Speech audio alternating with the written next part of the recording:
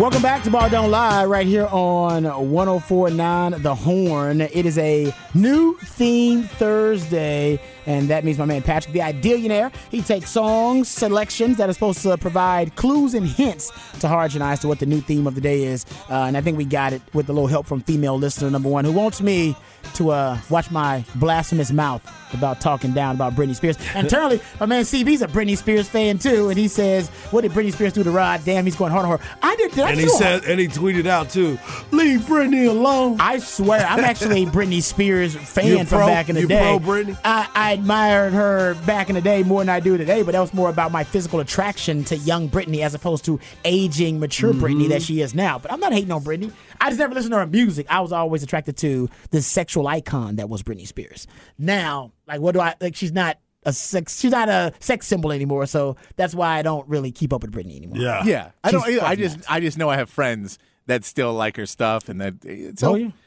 I know it exists, like how I know other things exist. I know now too. I didn't know people were so upset about. I like Ike. Oops, Rod did it again. Thank you there. Appreciate it. I like Ike. Apparently, a lot more Britney Spears fans out there than I thought. I wasn't mean to hate on Britney. The new theme of the day is National Kissing Day. International Kissing Day. That's different than National Kissing Day because it's about the world kissing. Yeah, no, it's because you can get a kiss from a foreign broad. That's why she was talking in a British accent. That's She was trying. Look, all you Britney Spears sympathizers, can you explain the British accent to me? Yeah. Oh, I didn't say she was sane. Look, when did this happen? When did she develop the British accent? Because last time I thought I heard her speak, she didn't have a British accent. This one she was battling like her father.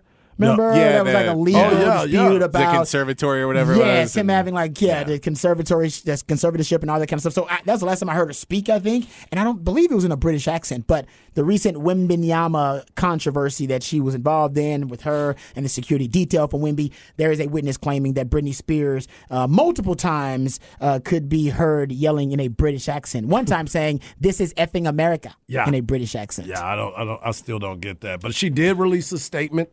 Okay. There has been a statement now after Wemby has made his statement. I'm not going to read the whole thing. I'll just read the last part. She said, this story is super embarrassing to share with the world, but it's already out there. However, I think it's important to share this story and urge people in the public eye to set an example and treat all people with respect. Amen, Brittany. Physical violence is happening way too much in this world, often behind closed doors. I stand with all the victims, and my heart goes out to all of you. I have yet to get a public apology from the player. Oh! That's what it is. There it is. There it is. There it is. I forgot. I told you, it's coming. It's coming. I have yet to get a public apology from the player, his security, or their organization. Whoa. The security guard went over to the table. I thought so, too. No, it needs to publicly. Yeah, it's got to be publicly. Publicly. I hope they will. ... I cherish the tremendous amount of love and support I am receiving at this moment. Thank you to the Las Vegas PD and the detectives for all their support. I know. Apparently, I ended up being a Britney hater and didn't even know it. Didn't realize it. Lashed out against me. Yeah. For being someone good. So she will. Okay. So I definitely was right. My theory. She will be at a Spurs game this upcoming season on the floor somewhere, and there will be a picture taken with Wemby. Mark Cuban, this is your chance, Mark. This is your chance, Mark Cuban. You want this to turn into some petty, salacious NBA now that controversy. it's to this now, and she's waiting for that she wants an apology. She wants an apology from the person. I'm going to go grab Britney Spears to wait for my apology. Yeah. Come on now. Yeah. When I grab her from behind and go, Britney. That's why I say I'll use an accent too. We'll make it work. This is the whoever. Not going to grab her, by the way. No, you shouldn't. I'm not doing that. There's a. First off, she says she tapped him on the shoulder. She's 5'3". Did she jump up there? No, she definitely couldn't reach the show. She probably tipped her on his back. She said, "I tapped him." I know the player said that I grabbed him. I tapped him on the shoulder. Wemby says he was grabbed. Yep. She says she tapped. That's very different. Yep. And to me, ultimately, the security people or whoever's around, I'm sure there's a publicist or somebody, a public relations person there. They should have tried to squash this on the spot and should have got Wemby to go over and take a little picture. Yeah. And I think honestly, it have squashed it. You're like, would've hey, too. Wemby, go over there and just say you're sorry. I think we found out we need Britney Spears to go over and get the picture taken because someone is getting recognized and somebody's not. That is also Well, true. she did. Wait. She said, Uh-oh. I get sworn by people all the time. In fact, that night, I was sworn by a group of at least 20 fans. My security team didn't hit any of them. Yeah. I mean, 20 fans ain't a lot, really. That's what I'm saying. It's like a celebrity. It's not a touch to be sworn by like 20 fans. Oh, my God. It's like Vegas, man. Yeah. Anybody can be sworn by 20 people. Mistakenly think I'm Michael B. Jordan. Yep. 5 to 10 people looking at me crazy. They're going to keep staring at you for a minute. Yeah, They'll they be like, who is that? They definitely should have had Wemby just go over there and say, hey, sorry, I didn't even know this happened. I'm a fan. Let's take a picture. And I think it would have been squashed. Now, do the Spurs respond? That's the question I have for you, Patrick. Do the Spurs respond with I think anything? they will. I think they will because With I an think apology? they'll just be like, "Hey, we're so sorry." I don't think they'll say it outright, and then she's gonna get mad again because they'll say, "We're sorry the incident happened," or whatever it is. Yeah. We apologize for whatever happened that we don't agree happened that way. Yeah. And but I think the Spurs are probably also like, "Hey, can we get a copy of that video? Like, we know there's got to be video. Let's get a copy of it because if she grabs him and then walks into a hand." And if there's a police report now, if it's one way, it's like, did he grab? They also want to know is like if this dude's actually just going out and slapping people. Yeah, they'll that's be like, gotta be- yeah, you're fired. Yeah. you're done. You can't dude. be slapping people. I don't care if it's Britney Spears anyway. If you if that's how you respond, then you're gone You anyway. escalate the situation. So they have to do their yeah. internal investigation anyway, just because it's what you have Well, to do. Adam Silver's probably gonna put a call in here.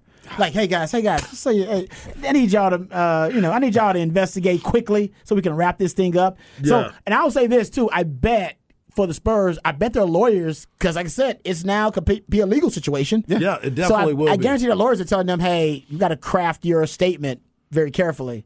Can't be admitting to anything here because we didn't do anything, that kind of stuff too. So, yeah, it's crazy, but I love it. It's unbelievable. How do we Wemby know I still not going to public apology? Hey, Wemby, will Wemby come out and publicly apologize? I know the Spurs will. The Spurs will tell him. The Spurs legal will go. He's smart enough. He knows Yeah. that they'll go, hey, just so you know, like this is how you can answer it, but don't just put it into. Don't say you're sorry for her getting hit. Yeah. Because you didn't see her get hit. Yeah. So you're putting him in. You're basically giving them a civil case against us for something you didn't see. Right. Yeah, you make yourself a witness when you didn't even see Yes. anything for the other side. Yeah. Oh man, this is great. I'm so happy for Spurs fans. Good for y'all. Wemby's been in just a little while. You guys already involved in a All my Britney man Spears wanted was controversy. breakfast tacos. All he wanted was some breakfast We're tacos. only in the 5 o'clock hour. I love it. Man, Pop is, Pop is somewhere just shaking his head. He's like, you gotta be effing kidding me. It's like, dude, I'm just trying to get you to the game. I'm just trying to get you to the game. We're never going to Vegas again. Yeah. But I gotta tell you, okay, in that summer league game, he's gonna debut tomorrow versus Charlotte. That's on NBA TV. I think it's on ESPN. I think it'll be on ESPN. It's Okay, on ESPN. I was gonna say, how did the mass get to see it? Because Yeah, it is. Actually, I it's believe going to be it's- on ESPN tomorrow night at 8 o'clock. Okay, I was saying NBA is 7 o'clock, stupid. I believe. Oh, I think okay. it's 8 o'clock Eastern. Okay, they'd be stupid for not getting that on TV, man. Because right now, people now who have no. My wife is gonna ask me about Wemby when I get home. I guarantee. for Be like, sure. Hey, what's up with this Wemby guy? Why did he slap Britney Spears? Like, he did not slap Britney Spears. It was the security detail. And then we'll probably end up watching Wemby tomorrow night. No, it is 8 p.m. You're right. It is 8 Yeah. p.m. The ratings are gonna be through the roof. Oh, Yeah. for sure. Joe number 2, the pimp slap her around the rail. No, you're right.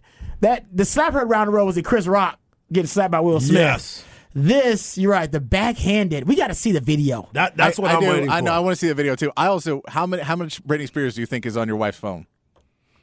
She's definitely got some Britney on that phone. She's gonna be Probably she's gonna be mad. five, probably She's gonna 5 to come 10 home songs. and be like, "Oh, she doesn't have no talent. She got no songs." Yeah. I didn't say okay. You know what? I'm digging myself deeper. Apparently, I did not realize that Yeah, the you were in Britney, trouble, dog. the Britney fandom was so strong, and I apologize, y'all. My bad. Yeah. All right, let's get into some Texas football conversation. We have some sound audio from Sark. We don't get to all of it here. We'll finish it up in Rod's rant of the day coming up next segment. All right, gentlemen, the Big 12 preseason media poll has been released. And the Longhorns have been picked by the Big 12 media to finish first in the Big 12. 41 first-place votes. Kansas State finishes second among this voting with 14 first-place votes. Then Oklahoma third with 4 first-place votes. Texas Tech is fourth. They also have 4 first-place votes. TCU with 3 first-place votes. They're fifth. Baylor 6th. Oklahoma State, actually have one first-place vote. They're 7th. UCF 8. Kansas at 9. Iowa State 10. BYU 11. U of H 12. Cincinnati at 13. And West Virginia picked to finish last, 14 in the new-look Big 12, at least for the 1 year before Texas and Oklahoma exit to go to the SEC. This is one of the first years, probably in the last 13, since 2010, since that 2009 season, since 2010, where Texas actually this offseason, the expectations of Texas fans are as high, if not higher, than the standard of Texas football. And what I mean by that is, I always say, don't let your expectations affect the standard of Texas football. And I asked this question earlier in the show. In the last 13 years, when has the University of Texas football team met the expectation of Texas football fans and then lived up to the standard of the Texas football brand? Once in the last, exactly. Yep. Once in the last 13 years. That's it. You had 4 different coaches, and only one of them has been able to have Texas meet expectations of the fans and live up to the standard of the brand, which is usually double-digit wins and competing for a title of some sort. Yeah. And to me, that's why this is a really significant moment in year for the program and for Sark, not only because you're going to the SEC next season. So if you want your fans to have faith and to have trust and belief that this program can go win the toughest conference in football in the history of college football in the SEC, you got to be able to compete for a championship in the Big 12, especially in your last year. Because the truth is, and we all know it, that Texas has grossly underachieved during their tenure here in the Big 12. The fact that Oklahoma has won twice as many football championships as Texas has competed for in the Big 12 says a lot. Yeah. And that's why, it's a huge year, but that's why we haven't really been here recently. I think 2009 was the last year where Texas, the expectations of the fans was also as high, if not higher, than the standard of the Texas football brand. And we're here again. Yep. And hopefully Sark can live up to those expectations. Yeah, we were talking about this morning with a friend group of mine, because a lot of them went to different schools that are now in our conference, now in the Big 12 conference, and they said best bets or bestodds.com. One of the best college football bets to make over the last 13 years is the under on Texas's win total. Since 2010, going back to what you were talking about earlier today, Rob, Texas has gone under its preseason win total in 12 of its 13 seasons. 2018 was the only year that they achieved or met the standard, as you were talking about. They met the standard. So you sit here and you look at this team and you go, what's the number, 9.5? Is that what we had it at? I think that's what the I original. think Vegas had it at that. Now I think it's rising, actually. I haven't seen it. And we all said we're going over that. We're going over the 9.5. You should. But again, we have had PTSD, as some of the people kept saying. They're like, not again. Not again. This is where the disappointment begins. The standard is pre-scholarship limits in 1970. But you sit there and you look at it and you say, all right, what's next for the University of Texas? This year is the year that I've been the most bullish over the last few years. And I told you guys before, I've been to Vegas to place those bets. I've been out there drinking that Kool-Aid and sipping on it. And as my man Rod always tell me, you've been drinking Flavor Aid. I don't want to drink Flavor Aid no more. I want the man to run through the wall and say, hey, Kool-Aid. I want that one running through the wall. So I'm looking at this Texas team. I'm believing in it. I know that everybody voted in the Big 12, and they say that Texas is the answer. Texas needs to go out and perform now, and you also said it, and I couldn't agree more. All that's going to happen has never been against talent. It's always been what's on the sideline and what those coaches are doing on the sideline.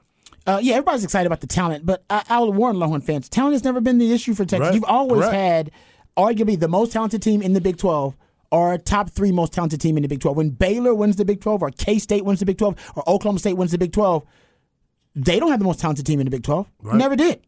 That doesn't even cross their mind that we're the most talented team in the Big 12 and that's why we're going to win it. No, that's not why they're going to win the Big 12. When they win the Big 12, it's because they got better culture. They got better coaching and better talent development than Texas. And the hope is this year that Texas will be able to match the talent development and will be able to match the culture. Talent has never been the issue. Everybody's excited about talent level at Texas, that it's higher than it's been a long time. It's always pretty damn high. Like it's like I know everybody's excited. I don't know when the talent level dropped off a cliff here at Texas, but guys, it didn't.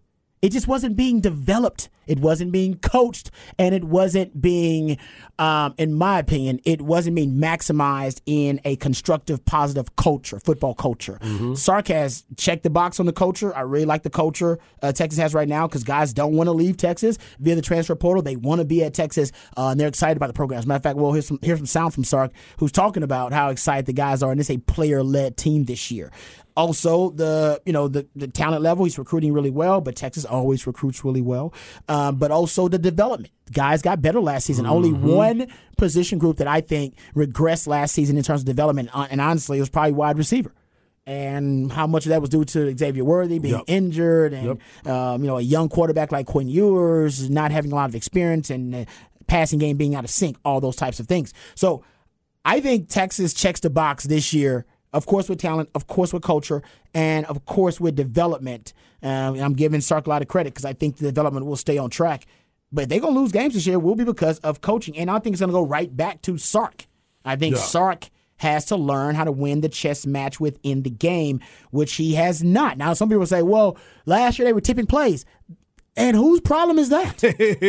That's that's a coach's problem. That was Sark's issue. Sark, you got to correct that. That's part of self-scouting. So either you figured that out too late, or you allowed that to become one of the reasons that you lost 5 games, and they were all one-possession games. So yeah, maybe if you would have corrected that sooner or rectified that earlier, you'd have won 1 or 2 more games. But listen, the Oklahoma State game, the TCU game, Washington game, I mean, those are all, even the Texas Tech game, those are all games that I think Texas could have gotten a schematic coaching advantage, and they did not get one. And that's not the reason they lost, but it definitely could have helped them win if they'd have gotten a schematic coaching advantage. And they just didn't in those games. They didn't. You got Joey McGuire. Hey, man, he was a riverboat gambler in that Tech game, and he outcoached you. It's okay. He did. Everybody knows that. Got outcoached in that game. It was a good game plan by Tech. Nobody saw it coming. They go for it like every single time on 4th. I think they set like a record for going for it in the game. Give it up. But my point is Sark recognized that too late. Sometimes you can't play the hand. You got to play the man. All right, it's they say in poker, and I think at that time Sark should have been playing the man and realized this guy's going to go for it on 4th down all the time. I got to match his intensity. I got to match his energy, and I don't think he did that. Oklahoma State game, we all saw that, right? A one-handed receiver and a one-handed quarterback with 14 overthrows, the most in the last 10 years in any college football game. Found out later, both of them had injuries, and Oklahoma State was on their way down. And that was their last breath of fight before they decided to hang it up, and they went on a spiral for the rest of the season. They shouldn't have beat Texas. No. But Texas beat themselves in that game. Yes. That was a Sark game, right? He was obsessed with the deep ball, obsessed with, giving Quinn Ewers and X-Man, making sure that they were the featured duo in the passing game, and I think came back to bite them. TCU, need I say more? Bijan had 12 touches. Need I say more? You had a game plan? You had a game plan where the best player potentially on the field on either side in the biggest game of the year for you, and your best player on either side of the ball touched it 12 times, 0 targets. Right. And mistakes. And you think it was you tipping plays that lost the game. That's not why you lost that game. Washington game. No creativity in the run game, right? That was the most boring, lackluster run game. You basically was in missionary position for the whole run game. You didn't switch it up at all. All right? Got to get a little spice in there. Nothing. No 2 tailback sets. No 6-0 line package. You needed more empty package. That was a lack of creativity. That was an arrogant game plan. You lost that game because you were arrogant. You thought, no Bijan and Rojo, we're fine. Yeah. No, we you're got not. this. You don't got this. Yeah. So this is my point. Sark right now, he's learned to win the chess match within the game. He's great at preparation. He's great at game planning. He's amazing at those things. But that can only last you like a quarter and a half. And after that, you got 2.5 more quarters to play. And that's where Sark is being outcoached. So he's got to learn to play better chess. And right now, he's an amateur chess player. He's like minor, intermediate. He needs to become a grand master. and the chess match within the game, and he's not that right now. If he does become a grandmaster, Texas will win the Big 12. And that is why I believe that he is in the best position that he's ever been in as a head coach, as far as the players, the staff, the people that are going to be relaying the information during this time. I think he's in the best place he can possibly be, and I think that we are going to be in shock about what we've seen from this team this year and the play calling, because we've all talked about it. The scheming and everything has been great in the first half. It's all about the second half. Yep, totally agree. All right, we'll hear more from Sark in Rod's Round today. He went on the Always College Football podcast with Greg McElroy. We'll hear the audio from Steve Sarkisian on the other side, right here on Ball Don't Lie, 104.9 The Horn. Hey, it's Kaylee Cuoco for Priceline. Ready to go to your happy place for a happy price? Well, why didn't you say so? Just download the Priceline app right now and save up to 60% on hotels. So whether it's Cousin Kevin's Kazoo Concert in Kansas City, go Kevin, or Becky's Bachelorette Bash in Bermuda, you never have to miss a trip ever again. So download the Priceline app today. Your savings are waiting. Go to your happy place for a happy price. Go to your happy price, Priceline. I'm as mad as hell, and I'm not gonna take this anymore! Find out what happens when people stop being polite and start getting real. You ain't keeping it right! My God! Okay, it's happening! Everybody stay calm! Oh, you've done it now. It's time for Rod's Rant of the Day. Hold on to your butt. All right, welcome back to Ball Don't Lie right here on 104.9 The Horn. Been trying to get to this Sark audio for a while, so we'll get to that here. He was on Always College Football, the podcast with Greg McElroy, and he was asked about a number of different things. The first topic was about the losses from last season, all of them by one score, and he was asked about the growth from those losses. Here's Steve Sarkisian. I think so. I looked at, 2 years ago, we couldn't find a way to win any of those games. And we were all our losses the year before were tough, heartbreaking losses. Last year, definitely some tough losses when you think about Oklahoma State or the Texas Tech game. Games we really felt like walking out of there, we just gave one away. But I also looked to last year. I looked to, going into Kansas State and winning that game in a tight ball game in the fourth quarter. I looked to the Baylor game at the end of the year when we were behind in the fourth quarter, and then kind of take over that game and go win it in the fourth quarter. So I see the progress. Obviously, we're not a finished product yet, but I definitely see the progress, and I'm kind of proud of the mental makeup of our guys because they showed a lot of resolve throughout the season. And to me, that all came to fruition in that Baylor game at the end because, in our minds, we were playing to get into the Big 12 championship game. We didn't know what was going to happen the next day. We had to win that game to give ourselves a chance, and to go into a game down in the fourth quarter and then to come back and find a way to win it, that was really encouraging for me. And he was also asked, since you're coming off of a season where you had 5 losses, what did you need to improve on? What boxes did you need to check this offseason? Here is Steve Sarkisian. I think inevitably for us, I think a couple things. Offensively, we've got to be a more balanced attack than we were a year ago. We were a very good running football team. Clearly, when you have a Bijan Robinson and a Roschon Johnson, we had a lot of youth on the offensive line, and quite frankly, we had youth at the quarterback position.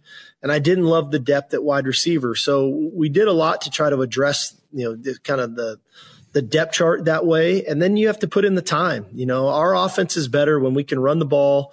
We can throw the RPOs the way that we do. We can play action pass and take those shots and connect on those things down the field, and then try to create space for our players on that side of the ball. And I think that we felt really good about that coming out of spring. We continuing to work on it here this summer because for us to be the team that we want to be late in the season, we're going to need that balanced attack, and we're going to need to make sure that we're dangerous through the passing game. Defensively, we just keep harping on. We want to be able to play tighter coverage so that we can not just affect the quarterback, but now, create more sacks and create more negative plays. I think we were one of the country's leaders last year in pressures on the quarterback. If not, we might have led the country, but our sack numbers weren't where they needed to be. So hopefully with tighter coverage, we can get the quarterback on the ground a little bit more and maybe create some more turnovers and create more short fields.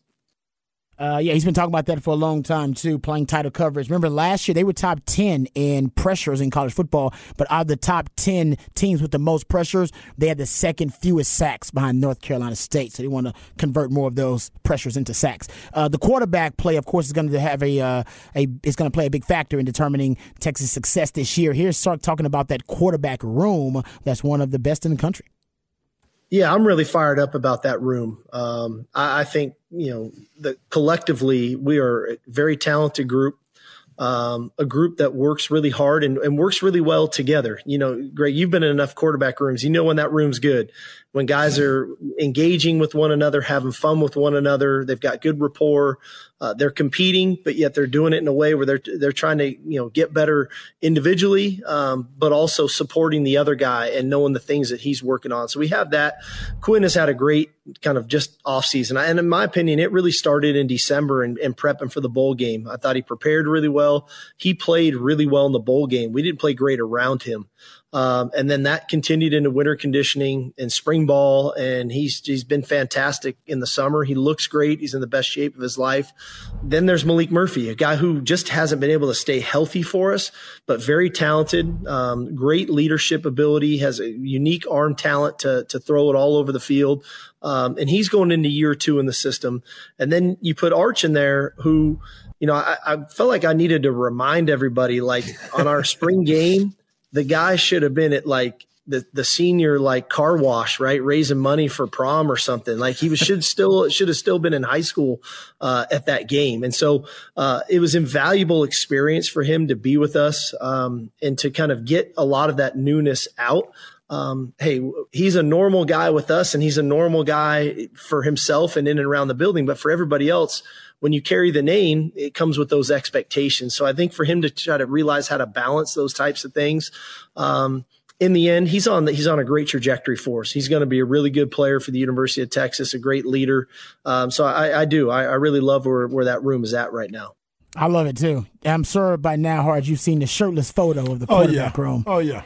And basically Malik Murphy making everybody in the quarterback room look like a teenager compared to him. Exactly. Look like somebody's daddy. He looks like a defensive end. Yeah. He looks like he doesn't play quarterback. It looks like he plays some other position out there. It is just freaky how physically imposing. Yes. My man Malik Murphy is. But speaking of quarterbacks, Quinn's growth also was a topic of conversation between Greg McElroy and Steve Sarkisian. I like this cut. Talks about something I know Harge has been critical, I should say, of Quinn on his footwork and the subtle nuances of playing the quarterback position. Here's Sark talking about Quinn's growth. Well, I think two things. One, Quinn is really coachable, and he's always been very coachable from the day he got here. And so that's helpful when you don't get that resistance. I think, two, Quinn's ultra competitive, like every great quarterback, and he wants to be the best player he can be. Sometimes early on, in my mind, he was a freshman last year, basically. Yeah. Like I graduated high school early, but did it too late, and it was an awkward situation at Ohio State. Inevitably, there was a big learning curve for him, just about the game, the speed of the game, the nuances of our offense. And sometimes when you don't know all the nuances and you don't have all the answers, that can make you feel a little less urgent because your brain is trying to work. And so your body's trying to slow down to keep up with the brain. I think that his understanding of what we're trying to do and why we're doing what we're doing has allowed him to play more urgent. And I do agree with you. I do think that the details, right, and the minutiae of the position is something that he sees value in now. And he's really putting in the time to make it all come together. Details like footwork. Hopefully that's one of the details he's talking about too. But everybody's excited. Everybody believes Quinn's going to have a big year, mostly because of the weaponry around him. With X-Man, JT Sanders, A.D. Mitchell, Jay Witt. You just gave me an article, Harris. Pro Football Focus said Texas has the second best wide receiving core in the nation. Behind Ohio State. Exactly, which is wide receiver U. Yep. Here is Sark talking about those pass catchers for Quinn Ewers. Like I said, when we looked at where we were at the end of last season, I wanted to look at our passing game from kind of a 360-degree view, right? Whether it was schematics, whether it was the way we were teaching the passing game, what we were calling in game compared to what we were practicing, and then the personnel that was trying to operate those plays. And we felt like we needed to upgrade there. And I credit our recruiting staff and our coaching staff for the job they did to, again, go recruit those 3 kids out of high school. I think are great young players. I think the addition of A.D. Mitchell has been very helpful. But I also think when you challenge competitors, they rise to the occasion. And what I've seen out of Xavier Worthy has been phenomenal this offseason. He's the most engaged I've seen him be since he's been here, and he's been really good for the first 2 years. Jordan Whittington's leadership, he's kind of assumed almost that Roshan Johnson role on our team, which has been great. And getting Isaiah Nair back. This guy was a projected starter for us a year ago, coming from Wyoming, gets injured, misses the year, and he's kind of been forgotten. So that room is really solid. And then I think JT Sanders is just a budding star. He really was a fantastic player for us a year ago. And I think we're only going to see more from him in that type of play, which for a quarterback, that puts you at ease too, right? That you're, who's where, what. He knows he's got capable people to catch the ball and go make plays for him. Yeah, actually, Greg McElroy was asking about JT Sanders, and he said, Sark, I know you, and I know how you weaponize players, and I'm not even going to ask about JT Sanders because I know you're already giddy about him. I'm not joking. That's what he said in the interview. I'm paraphrasing. So everybody understands JT Sanders is about to be a game changer for Texas. But what about defense? Sark was asked about the defensive side of the ball, and he gave a lot of props to continuity. Here's Steve Sarkisian. Yeah, I think a couple things. One thing that's been helpful for us on the defensive side of the ball is staff continuity. Yeah. Having our entire defensive staff back now together for a 3rd consecutive year, I think their rapport is critical. Those guys all came here. I hired them all almost like hire guns from different spots. It never really worked together, and then we had to make it, okay, how do we get everybody on the same page? So I think that part's been helpful. And then the veteran players, obviously Jalen Ford is a great player at linebacker. Yeah. I love, the fact that we have Byron Murphy, we have Travondre Sweat, we have Alfred Collins. We have some, we have that nucleus of guys back. We have Barron Sorrell back, who had a really good sophomore season for us. I think he had 5.5 sacks as a sophomore. And then the addition of Trill Carter, kind of a veteran presence from Minnesota, and the emergence of some young players, whether it's an Anthony Hill, a guy like that who we think can come in and have an impact. And then in the secondary, Jahdae Barron was kind of an unsung hero for us last year at the star position. He made a lot of impactful plays, a really instinctual player. Ryan Watts a year ago was a transfer from Ohio State, played all year for us at boundary corner, was really good. Jalen Catalon coming in, like you said, when he's healthy, he was an all SEC player, and he's in great shape. We're fired up to have him. The addition of Gavin Holmes from Wake Forest, who was a 2-year starter there. So, we don't live in the portal, but the guys that we have gone to get, I think, are going to be impactful players to go along with a lot of young players that we have high hopes for. Derek Williams, Malik Muhammad. There's some pretty good young players that I think are going to help us this fall. All right, and the last cut is Sark telling the story about the SEC schedule release, and it's kind of another example of him having a player-led team this year. Here's Sark talking about staying focused on this season, not the future. I really feel like our team's on a mission. Like we've been building for this to win a Big 12 championship. I felt like that they will all tell you that we missed an opportunity a year ago to not play for the Big 12 championship game because of our own undoing. We made some mistakes in a couple of games that cost us an opportunity to be in that game. And these guys have been on a mission all fall or all winter, all spring. And what was interesting, we were in a team meeting and I was referencing that, hey, just so you guys are aware, they're going to release the SEC schedule tonight. These guys wanted to put out our 2023 schedule to remind everybody who we were playing this year.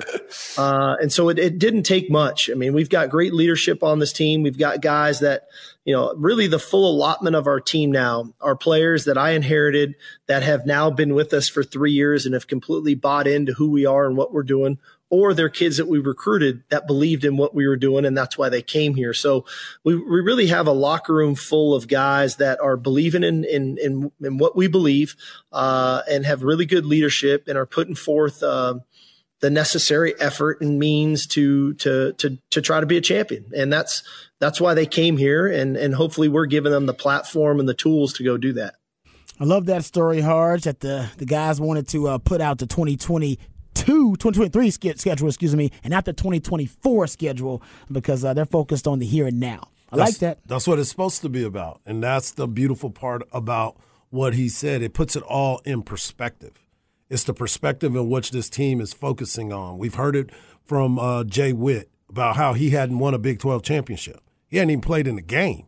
He's trying to get to that. The last Christian Jones, I believe, played for a Big 12 title. He's on that 2018 team. Because he's been here for 18 years. He's been here for a long time. Yeah. No, I know. I think right now the thought experiment that Longhorn fans are having right now, and I totally understand it, because what was the last time Texas was picked to win the Big 12 like this? Anybody remember? No. I don't remember. 2009. I believe it's the last time they picked Texas to win it. Maybe it was 2010. Maybe it was like right around there. But it's been a long time. Texas has not been necessarily picked to win the conference in a long, long time. So, yeah. Yep, it's that time. It is that time. It's time. So, like I said, everybody's going to drink the Kool-Aid right now. But for Longhorn fans who are reluctant to trust, they're cautiously optimistic. Yeah. Maybe some of y'all are cautiously pessimistic. But what could deter the season? That's the thought experiment, right? What could derail the season? What could derail these guys from actually accomplishing their goals? And there's not a lot of ways it could derail, but there are a few. Yeah, there's a couple. And that's kind of, I think, what Longhorn fans are going to be running through their mind until the season starts. Like, how could it go wrong? Like, what could happen? Where are we at? Okay, what is this option? Yeah, that little thought. I'm with you. Yeah, so why wouldn't they win the Big 12 is really the question. Why wouldn't they? Mm-hmm. Everything points to Texas winning the Big 12, and that's why all the media are voting them to finish first. All right, that's some Sark sound from Always College Football. We'll come back. We'll get into a little baseball. The Astros closing the gap on the Rangers. We'll talk about that on the other side, right here on Ball Don't Lie, 104.9 The Horn.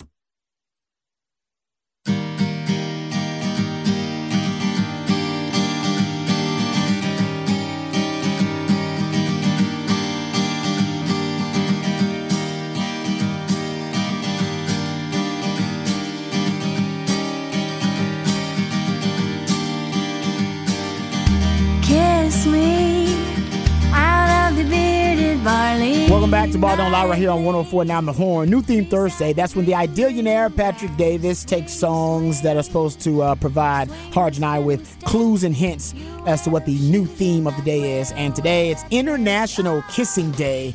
So my man Patrick playing songs that reference or talk about smooching and kissing, like the one you're listening to right now. So shout out to my man Patrick, always keeping us on our toes for a new theme Thursday and all the musically themed days of the week. We appreciate him and appreciate you. Specs text line 512-337-3776.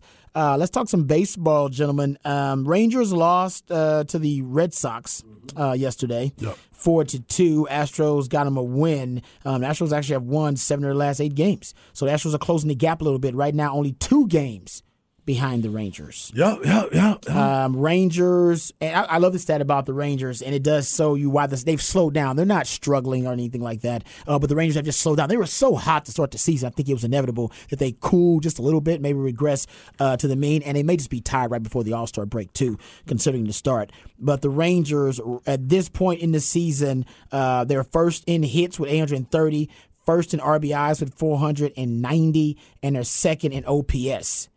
And how about this? You go look at it last season in those same categories at this point in the season. They were 16th in hits. They were 12th in RBIs and 16th in OPS. Also, team ERA, they're 8th right now. They were 20th this time last year. So you're talking about a hell of a transformation for this Rangers team. Now that talent they were paying big bucks for, as you brought up, Harge, now they're starting to play some really good baseball. And one of the reasons they've slowed down just a little bit, their batting average with runners in scoring position. How about this? First 54 games, it was 335 as a team, hitting 335 with runners in scoring position. Now they're down to 246. Yeah, it changes a lot. I mean, people are starting to understand who the Texas Rangers are, pitching them a little bit differently. Some of the guys are getting out of getting out of character at the plate and chasing pitches that they normally would. And there's been a lot of games that are being played. And other teams started off slow. Now they're starting to even out a little bit. The Rangers started out fast, continue to play fast. Look at what Tampa was doing. They came out the blocks, one of the hottest teams in baseball. They have a 5-game lead on the Baltimore Orioles. So they're going to have a chance to regroup, especially once the All-Star break gets here. It's right around the corner. They should be able to reset their approach at the plate. And then they have to go back to the basics again. They have to, like you said, they have to start driving back in runs when they have guys in in scoring position. Not only that, they also have to get 2 out base hits. They haven't been doing that either. When before, they were doing that all the time. Clutch hitting. Yeah. So it was a big part of the success. The bigger story, though, that I'll continue to talk about is the Atlanta Braves. The Atlanta Braves are continuing to put pressure on people, and they've been playing really good baseball. They're up to plus 147 in the run differential, and they still are missing guys on the mound too, but their offense. If we were not talking about Shohei Ohtani as much as we are for what he's been able to do, both offensively and defensively, we would be talking about Ronald Acuna Jr. I don't understand why people aren't really giving him the satisfaction and the love that he deserved, because he is putting up unbelievable numbers, and it happens every night. He's a show. He's a show every single time. I don't know why it hasn't been a big. I think you're right. It's a Shohei thing. Yeah, it is. Shohei's such a big story that we just haven't had a chance to really give him his props. Yeah, because you're right. I don't know why that's the case. A couple other notes. Astros said that Jose Altuve has a mild strain in his oblique. So it is but it's mild. They said best case scenario, they put him on the 10-day DL. Yep. But he's out once again, but it is not anything more major. So we'll get that. And then when we talk about the Rangers getting their rest, there's a problem with that. They all made the All-Star team, so no rest for the Rangers. That is true. They all made the All-Star team. So damn good that a lot of y'all made the All-Star team. Yeah. That's a great point there by Patrick. Yes, so the Rangers, I think the Rangers, they need the All-Star break a little bit too. They haven't been here in a while. Like this roster, they haven't been here leading the division. I think they're a little bit mentally drained too. Mm-hmm. Yeah, no, just get it right back on track. It is especially disheartening for them to have the Astros kind of creep back up on them right here at the end. Has to be. But I think that's going to help them reset their brain and go, hey, man, it's not like they're catching – like we slowed down. They did. They didn't speed up. We slowed down. We just got to go back to our regular pace and we'll be fine. So I think that's where the Rangers are going to be. And honestly, if you're a Rangers fan, it's a good thing because it probably means they're more likely to spend more to get a big addition. I agree with that. Because if you have a 10-game lead, you may let it slide and not go hard after a Max Scherzer or try and maybe put your name in the hat for an Ohtani or go after one of those guys. You may not go that if you got 10 games. That's fair. You be too complacent. Yeah, you say, hey man, well you know what, we're good enough. We just need to make the playoffs next year. But now you go, man, we're not even going to win the division. Right. That's it. Yeah, you're right. It's a great point too. Did you see Kyle Tucker take a shot at him? Oh yeah. No. Kyle Tucker came out and said, sometimes you just got to remind the little brother who's big brother in Texas. That shot after the is series. A shot. I didn't hear that. He said, he said the term little brother? Yeah, he did say little brother.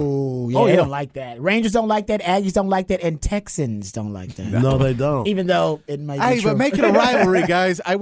This has never really been a rivalry. Yeah, we need all the because the two teams haven't been good since we've been in the same division. So that's true. I'm all for making it a rivalry. I'm with you. I like that too, man. So there you go. A little Rangers discussion and the Astros trying to close that gap before the All-Star break. All right, we come back. We'll take a break. We got NBA free agency discussion coming up next. Update on the Wemby, Britney Spears, Vegas controversy. We'll give you that, all that and more right here on Ball Don't Lie 104.9 The Horn.